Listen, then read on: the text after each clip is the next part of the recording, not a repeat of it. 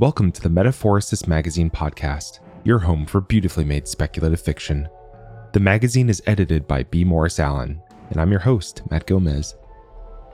This week's story is the sixth and final part of the Zoo Diaries by Frances Pauli. Frances Pauli lives in Washington State with her family, a small menagerie, and far too many houseplants. She enjoys a plant-based vegan lifestyle, animal activism, and, of course, reading. She writes stories about animal characters, often in the speculative fiction category. Find her online at francespauli.com. That's FrancesPauli.com, or on Twitter at MothInDarkness. Let's jump in.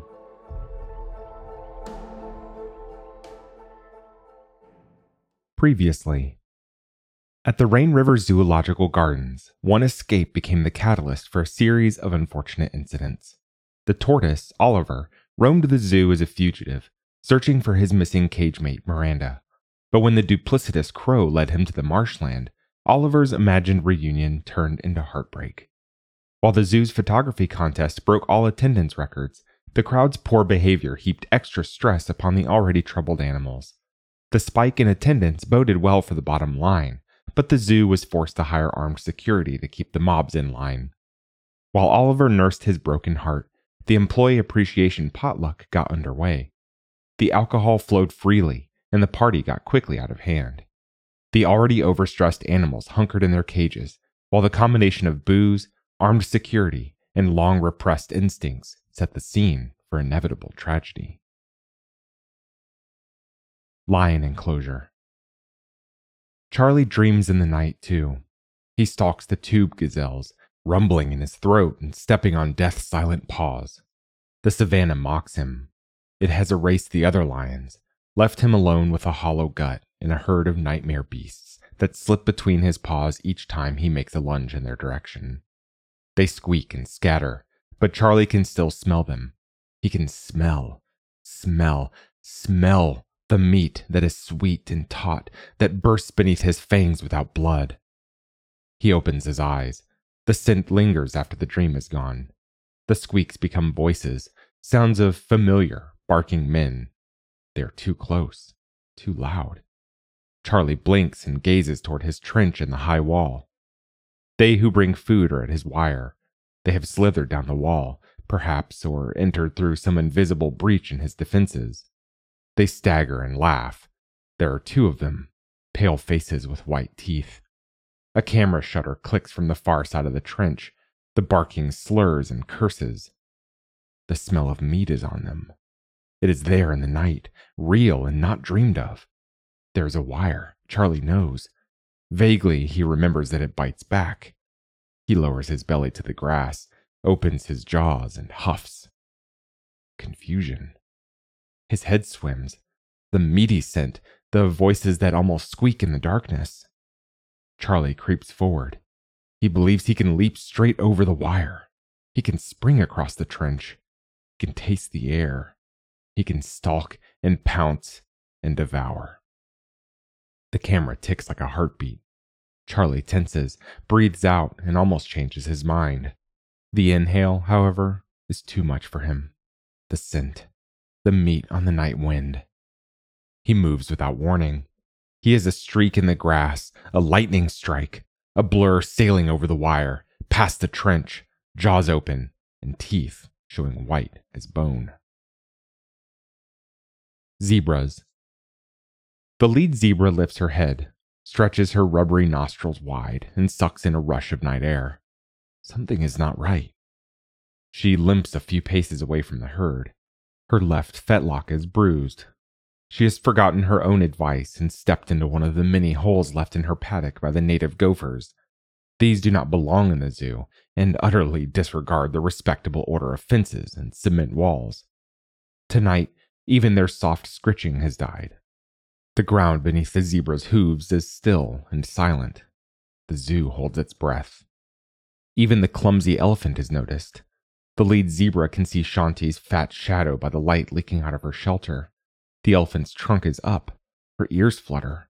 She listens, as the zebra does, to the sudden, pregnant quiet. Not even a crow whispers. The zebra trembles.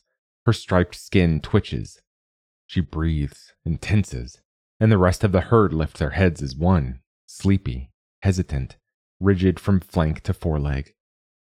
For one heartbeat, the night waits. The moment freezes. Then a sound that is not of the zoo echoes out of its depths. It is a primal, wild noise, and even though she has never lived one day of her life outside safe walls, the zebra knows it in an instant. The herd breaks, wheeling together and hammering the ground in retreat. The sound chases them. It is all instinct, wholly dangerous, violent, deadly. It is the lion roaring, and it goes on and on. The zebras circle inside their fence. They race away from the feeding sound, but the fence brings them back again and again. There is nowhere to go. They streak past the elephant 3 times before a gunshot fires into the zoo center. That sound they all know. That sound echoes outward. A stone lobbed through glass, a heavy step on thin ice, a bursting heart inside a warm chest. It remains with him, plays over and over in every mind, in every memory, long after the world has gone silent again. Elephant Paddock. Shanti counts her own breaths. The night cradles her, dead and black on all sides.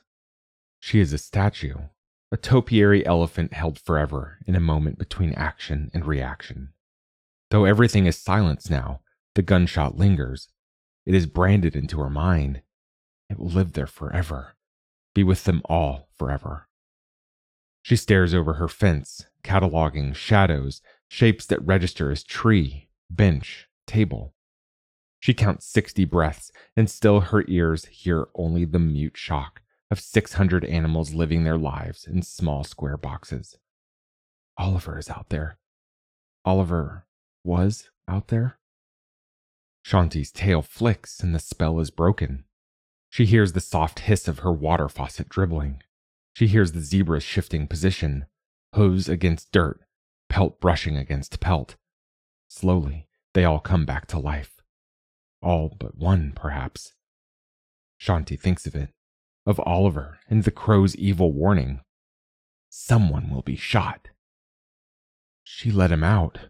Twice now, she's lifted the fence for her tortoise. Her trunk drops, heavy and dragging at her face. Shanti counts her toes, 5 arch-shaped nails on each foot. She is shaking, rattling in her bones, and weeping when the first crows arrive. Lion! Even their croaking voices seem to whisper tonight. Lion attack! Lion shot! Shanti shivers from her trunk to her tail.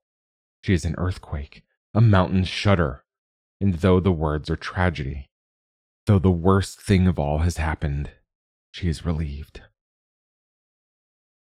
Ape House. Gonzo strains against the bars until his knuckles throb. His fists are welded to the steel. His lips sneer in a perpetual toothy mask that drives his troop to the far corners of the cage and makes him an outcast. The macaques cringe and shiver in the dark. They long to sneak away, to slip through their square door and hide, but the gunshot holds them in place. Gonzo hears it as a claw against his spine. He knows someone has gone, and he wishes it was him. He has lost the bean again. It has been given and taken away, and now he thinks he will die of missing it. The night lingers.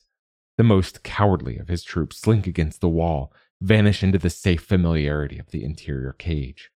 The rest wait, listening with their faces pressed near to the bars and their eyes drifting closed, open, closed again. A pigeon comes first. It flutters past the bars like an overstuffed bat and lands on the signpost beside the path. The troop whispers, shuffles, and rearranges the faces at the cage front. Gonzo resists the urge to lunge at them.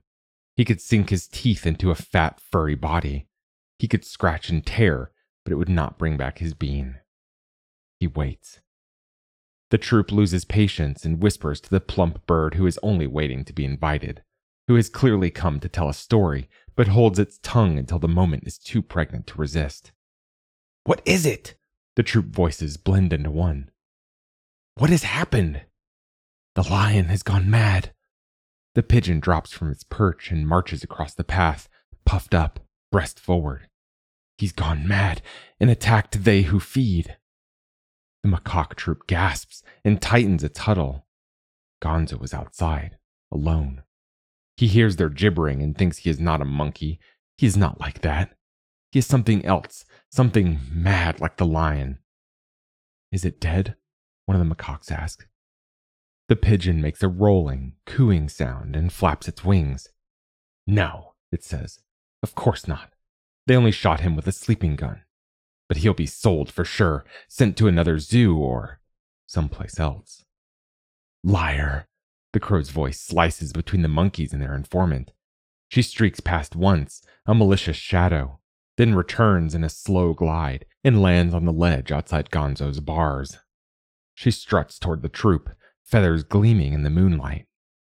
The pigeon lies, she says. They've killed him for it as sure as anything. Who would trust a crow? The pigeon puffs and prickles. Of course they didn't. I saw it, Deborah croaks. I was there at the railing when he flew at them. Lions don't fly, the pigeon insists. Deborah clacks her beak, stabbing it at the bars and driving the troop backwards. They cringe from her, and she pivots, paces back toward Gonzo with a gleam in her eye. He attacked. The crow sings it. Like a beast, turned on them with tooth and claw. Gonzo hears her glee at that. Her approval of the horror radiates until she is a small black sun. There was blood, she says. There was screaming. The slim black body bobs in his direction, one clawed step at a time. The sound of her toes against the concrete seems louder than her words, larger somehow. Gonzo freezes, listening to the tiny scratches as if they are spikes against his skull. You're a liar, the pigeon shouts from the grass. It's all true. Deborah swivels toward her accuser, looks away for less than a breath. It is all the time Gonzo needs. His fist flies through the bars, opening, stretching. His fingers close around a soft, warm body, and he drags the crow into his cage. He holds her, stunned and squeaking, in a tightening grip. I saw it too, the pigeon continues as if nothing has happened. The gun was not lethal. There was no death. In Gonzo's paw, Deborah makes a final sound, a squeal of protest, an impotent last argument. Perhaps it is only a plea for her life, but the air has left her, and her words are dead before Gonzo feels the crunching of her bones against his palm. She is silent, and he thinks it is the only good thing he has ever done. Murder. The crows call tribute. They sweep above the pathways, circling from cage to cage, shadows in the night. They sing a song of praise to death itself. They sing for Charlie, for the mad lion, and not one of their own. They have not yet discovered Deborah's body, cast into the long grass beside the ape house. They do not sing of loss, but of the great, inevitable cycle, the ending triumphant, the ultimate predator that will come for each and every animal in their time. Their words are power, dark magic carried forth on streaking black bodies. One by one, their clattering voices transport the zoo's population. They sing, and they carry each mind who hears their song instantly back to a place only vaguely remembered. An instinct, a genetic programming. The zoo walls fade, becoming shadows too. The trees spread and grow in the wind of the murder's passing. The plastic, oil-tinged air itself clarifies. The great cellular memory of freedom walks in the crow's wake. It is the wild. It is the origin. It takes possession of the zoo, squatting between the enclosures and weaving its spell. In the darkness, the elephant trumpets, a blaring of sound, an homage to death and freedom. From the cat house, an answer comes in the form of discordant rowling. The apes ook and pound their chests. The bears stretch black lips and let loose a terrible, magnificent roaring. It is chaos. It is glory. They are no longer here, behind their bars and their trenches. Tonight, This is Africa. It is Borneo, Malaysia, Indonesia. It is a Nepalese mountain peak, an Amazonian cloud forest. In each beating heart, the world shifts outward. The song spreads. The tribute is called again and again. It is a celebration and a dare, a defiant whisper. Come for him. Come. Death walks among them, and for one moment, they are all free. Damage control. Press release. Rain River Zoological Gardens. Incident report. Friday evening, during an employee appreciation potluck, 2 individuals bypassed zoo security and entered our African lion exhibit. One man was hospitalized with non-life-threatening injuries, and the other was treated at the scene. Both were under the influence at the time. Rain River Zoological Gardens asks that all questions regarding this incident be directed to our PR office. We thank the public for their concern and for the many inquiries about the lion's welfare. The situation is fully under control, but we have made the difficult decision to close the park for 1 week in order to give the staff and animals time to recover from the incident. The zoo will reopen for regular hours on Saturday, the 16th. We look forward to seeing you again soon. Zoo Management. The loss is unprecedented, and the board panics. PR is in chaos, and the injured employee's family threatens to sue. It is decided to settle out of court. It is estimated this will likely eat through all the profits resulting from the video contest. Belts will have to be tightened again. Compromises will need to be made. When a keeper stands up to argue, they are shouted down, reminded that a bankrupt zoo must redistribute or be forced to cull. They walk a fine line, but accounting believes they can stay open. They can continue to provide the minimum requirements and remain afloat. They can keep their animals. All but one. Grizzly Grotto. For 3 days, Hector refuses to eat his food. Each morning, he trundles from his den, growls at the empty railing, and sniffs whatever breakfast has been left for him with growing suspicion.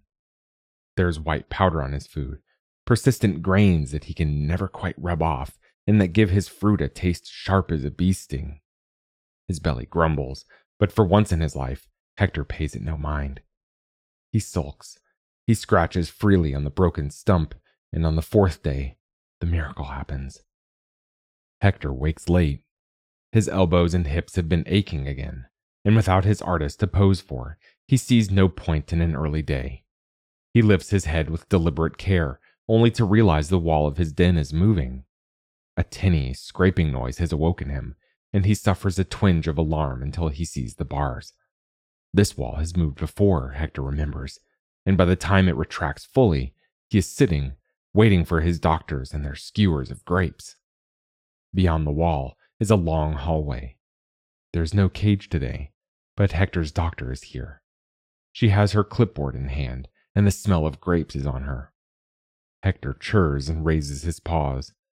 The doctor smiles, making her notes. She has helpers with her, and one of them summons the skewer. Hector poses. When the grapes are offered through the bars, he reaches for them, but they are quickly pulled away again. For a moment, he thinks this will be torture. They've only come to taunt an aging bear. His doctor makes encouraging sounds with her tiny mouth. She claps, and Hector scoots closer to the bars. They let him have the grapes. One by one, he plucks them from the stick, savoring the ritual, the smiles, and the contact. At one point, his pelt is pricked. They use the long stick with its needle. Hector registers the assault and understands. He churs and performs, and when the doctor claps for him, Hector knows suddenly that he is not a real bear. Perhaps he never was. They who clap have made him a dancing fool, a clown. They have shaped him, formed him into a thing that poses. And though shame fills him, Hector knows he will not eat the bitter food. If he resists, if he waits for it, his reward will be an open den wall, a stick full of grapes, and all the attention, the claps and smiles a clown could ever want. Hyena Pen. It takes 3 days for Rocco to vanish. Alice has not allowed him to mate again, and on the 4th morning she wakes to an empty cage. His scent lingers, and she spends time urinating over the top of it. She erases him, and is glad when his stink no longer invades her space. Alice climbs to the very top of her stair-step rock and lies, panting and contented. Her cage is her own, her water, her food, her rock. She stares out at the empty pathways and wonders if the tortoise has found the aviary. She doesn't exactly miss conversation, but she thinks the reptile was far less offensive than her last companion. Alice hopes he has found his bird. She hopes that the guns in the night were not for him, and she shivers at the memory of the crow's song. Liars. Alice remembers that crows lie. She shakes, cackles, and chooses to believe that the tortoise is fine, happy. In her belly, Alice carries a new litter.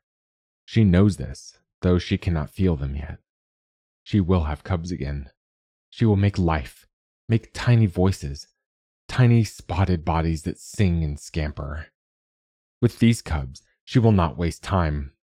Alice will teach them her tricks, teach them everything quickly, and when she loses them again, she will know that they are ready. They will learn, and then they will leave. Alice cackles with her ears flat and her tail twitching. Every instinct in her body says that this is wrong. The stupid cat's voice echoes in her mind, insisting that this is how it should be. She hears Sultan purring again and cannot make herself agree with him. For her sanity, however, Alice swallows her instincts, her need, and her understanding of pack. Animals in cages do not have room to spare. Tortoise enclosure. It takes 3 days for Oliver to be caught. He spends 2 of them beside the duck pond, staring at the water while the birds mistake him for a stone. They perch on his shell, preening and flicking their damp tails, while Oliver broods and does his best not to hear the occasional, familiar honking from the heron's enclosure. There are many wading birds here, and the mating noises could have come from any of them. When he is finally discovered by those who carry guns, Oliver trundles into the path to meet them. He does not struggle when they tarp and lift him. He does not move while the zoo vehicle carries him back to his pen. He is done. There is nothing to dig for now, and all he wants is to sprawl beside his burrow entrance and wait for another 100 years to pass. When the vehicle stops at his cozy, familiar wall, however, Oliver is flabbergasted. As if they have stolen the thoughts from his heart, someone has taken down the heron sign. In its place, beside the plate with his name and picture on it, is another tortoise. Oliver freezes as he is balanced atop the wall. He reads and reads while they who mind fences scramble to shift and lower him. As the sign predicted, there is another tortoise waiting. It has occupied the warm spot outside Oliver's burrow. It is smaller than him, less pale and less pyramided. Oliver charges it the moment he is released. The invader barely has time to brace for impact before their shells crash together. Oliver's legs churn, his fat, spiked forelegs grip the earth. He is wedged beneath the other's shell and heaves, lifts in an attempt to flip them. "Invader," he says, "get out!" "I was here first," the new tortoise ridiculously claims. Oliver stops heaving. They settle, shift inches apart, and glare at one another. "That's my burrow," Oliver says. "Who do you think dug it?" The smaller tortoise twists its neck, stretches, and looks toward the wall, where they who carry guns are climbing back into their vehicle. "Humans don't dig," Oliver says. "Stupid." "Well, where were you?" the newcomer demands. "None of your business." Oliver lunges again, and this time the other tortoise scoots out of the way. Oliver settles into his place. "Go away," he says. "I don't want a mate." "Nor do I," the intruder says. A quiet stretches between them. Oliver feels warm dust beneath his plastron. He smells the reeds and the grass and the water in his shallow pool. "What's your name?" he asks finally. "Arnold," the newcomer answers. "Sign says you're female," Oliver comments. I find that those who make signs often have trouble understanding them, Arnold says. Oliver stares at him. He blinks twice and then nods his blunt head. Arnold, then, he says with a sigh. It is not a terrible name. It is not a terrible thing to share space, to talk perhaps, to joust in battle, to sit by the reeds or the burrow and not be alone. Animals in cages cannot choose who comes and who goes. They cannot be selective. Oliver tucks his head into his shell, pulls his legs in, and thinks it will be okay to share again. Well, Arnold, he grumbles, you can dig your own hole over there. Pigeon Hell. 3 days after the lion's murder, Peg waddles through the aviary's twin doors. They who sweep and clean have propped it open with their mop cart and left enough of a gap for an escape. She is almost stepped on as she dodges their shifting feet, and she thinks she sees a finch fly out as well, but she no longer cares about fat, spoiled, tweeting birds. She is free again, popping like a fluffy cork through the last door and out into the blissfully dry open. Peg rushes into a shadow beside the trash cans and catches her breath. She has been to Pigeon Paradise, and they can keep it. Regardless, she has stories to tell. She's out now, and her heart fills. Her lungs suck in warm, ordinary air. She smells hot asphalt and cold popcorn and nearly swoons. When those who clean are not looking, Peg flies, low and with great effort, away from the aviary building. She stops frequently, perching on a rail or a prickly bush and panting from exertion. The zoo is larger than she remembers, and a diet of rich, free food weighs on her. When she finally finds her flock, she is out of breath and energy. Peg drops among them like a tossed stone, and they fluff and coo at her. Where have you been? The one called Peter grumbles and cocks his head, taking in her girth. What has happened to you? I have been to Pigeon Heaven, Peg announces, with less echo than she's intended. She is still surprised by their lackluster reaction. We all have, Peter says, but the night of everlasting food has ended. What? Peg blinks and forgets she meant to awe them, to brag of her exploits and her daring. What night? The pigeon flock closes in around her. They make a tight circle, just as she'd hoped, but their attention is not on her. They look to Peter, and their beady eyes shimmer. A night like none other. Peter's voice booms in an epic, hollow tone. The flock holds its breath, and Peg can't help but lean forward, listening, waiting. Where the meal is more than 1,000 birds could devour. Piles of food lined up for the taking. Mountains of sweet bread, fruit, meats, and cheeses. Peg loves cheese. She shivers, cooing softly in the back of her throat. It was like a dream, he says, a night of magic and wishes. The flock bobs agreement, falling into a pensive, reverent silence. Peg's craw tightens. She thinks of the aviary and the sticky air, of the birdseed that seemed to stick in her throat when she tried to swallow it. She imagines the night of everlasting food and knows she has missed it.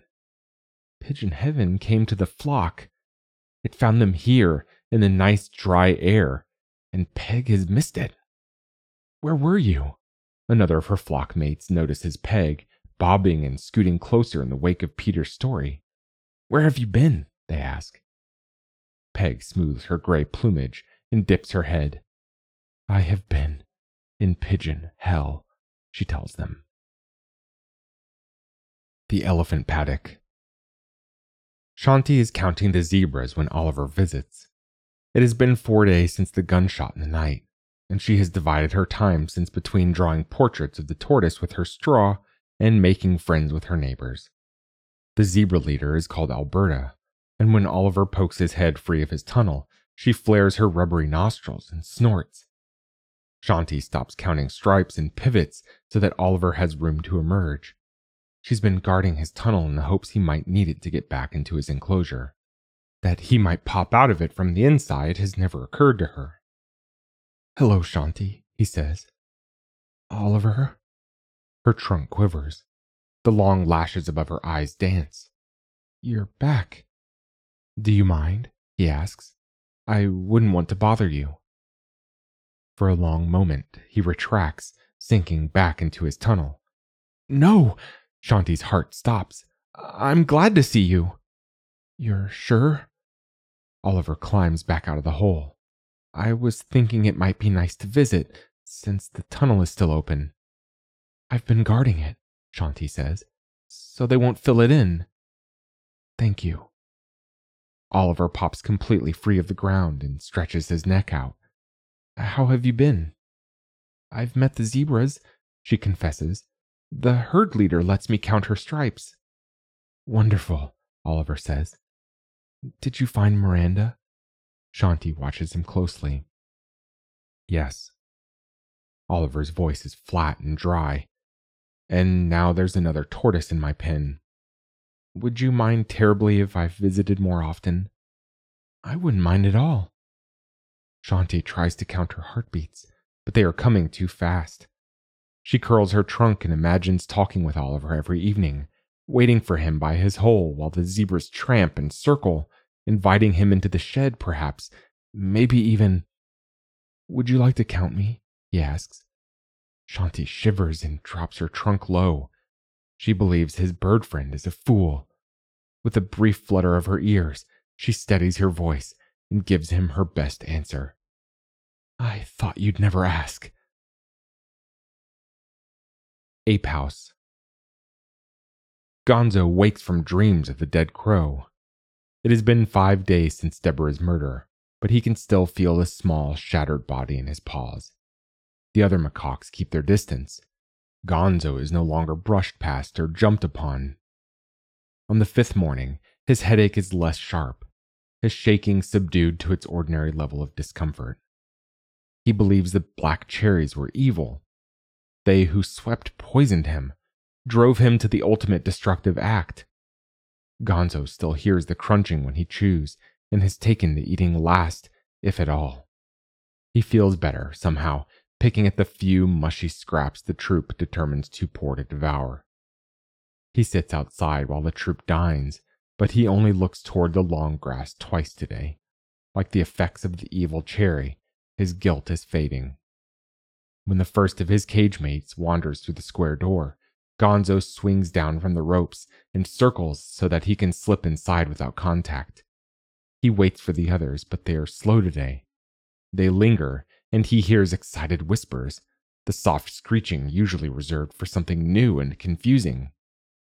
Gonzo tries to resist their enthusiasm, but despite everything, he is still a monkey. He passes through the door with his shoulders hunched, with his eyes down and the sound leading him. Inside, someone has laid new straw across the floor. The smell of fruit overpowers the hay, however, and neither are enough to mask a sweeter scent coming from a far corner. Gonzo lifts his head. The troop has gathered around a pile of branches. Their poses are cautious, but already one female pokes at the new thing, leaping back when its leaves rattle at her touch. Not exactly fresh. Not growing. Gonzo's heart still climbs into his throat at the sight. He swings forward, lopes sideways, and scatters the troop. The branches lie in a tangle behind the fruit bucket.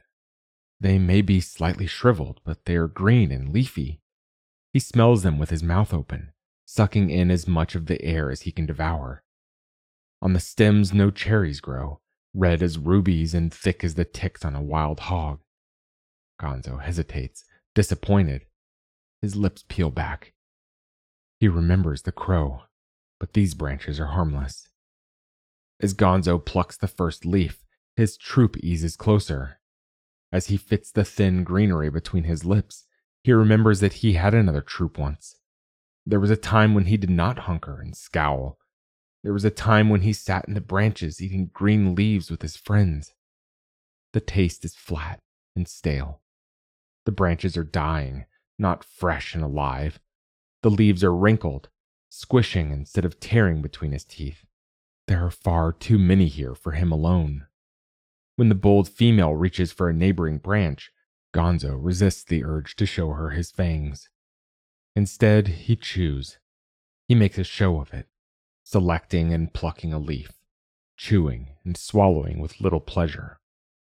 For a moment, he imagines red cherries among the leaves, but he recognizes the thought for what it is: madness.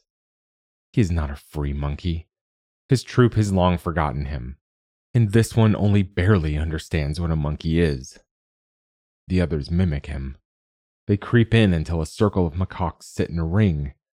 Together they devour the leaves, and as Gonzo chews beside them, he remembers that they have names, that long ago he learned them, long before he stopped caring. He helps the oldest male, who is stupidly lipping at the woody bark. Gonzo shows him to ignore this, to focus on the leaves. They eat side by side, and the troop forgets that he was a monster. Life in a cage is uncertain. He does not know if he will ever taste the bean again, but even without it, he knows he must live. The troop draws him in, and Gonzo gives up and joins them. Epilogue. The zoo reopens after 7 days. Attendance is spotty at first, but builds over time, though it never quite reaches pre-contest levels. All questions about the lion's fate remain unanswered. The small public outcry is short-lived. In an attempt to recapture their original success, the PR department has cameras installed in all animal enclosures. It is an expensive and ultimately futile venture. Someone is written up for it. On the whole, the animals ignore the devices. Only the crows seem fascinated by the lenses, and the zoo cam feed is overtaken for a week by preening, feathered faces. Eventually, most are shut down. The crows find new sport elsewhere. The zoo cam website features only one feed, a single camera still streaming. It witnesses the birth of a robust litter of hyena pups. The tiny, spotted babies become internet celebrities for a few short weeks. They are blissfully unaware of this. They have no care to be famous, for their mother has much to teach them, and time is a fleeting hare scrambling ahead of her. It has freedom, and forever just beyond her reach. The camera is turned off once they are gone. It misses their mother's grief. It does not witness the courtship of an elephant and a tortoise, the death of a bear, nor the slow integration of one extraordinary macaque into a troop of domesticated monkeys. Only the birds tell these stories, and everybody knows that birds always lie. That was the 6th and final part of the Zoo Diaries by Francis Pauli. Thanks for listening.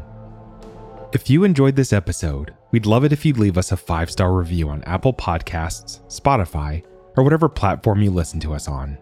Or, better yet, share the magazine and podcast with a friend. If you'd like to listen to more speculative fiction, visit us online at magazine.metaphorosis.com or on Twitter at metaphorosismag.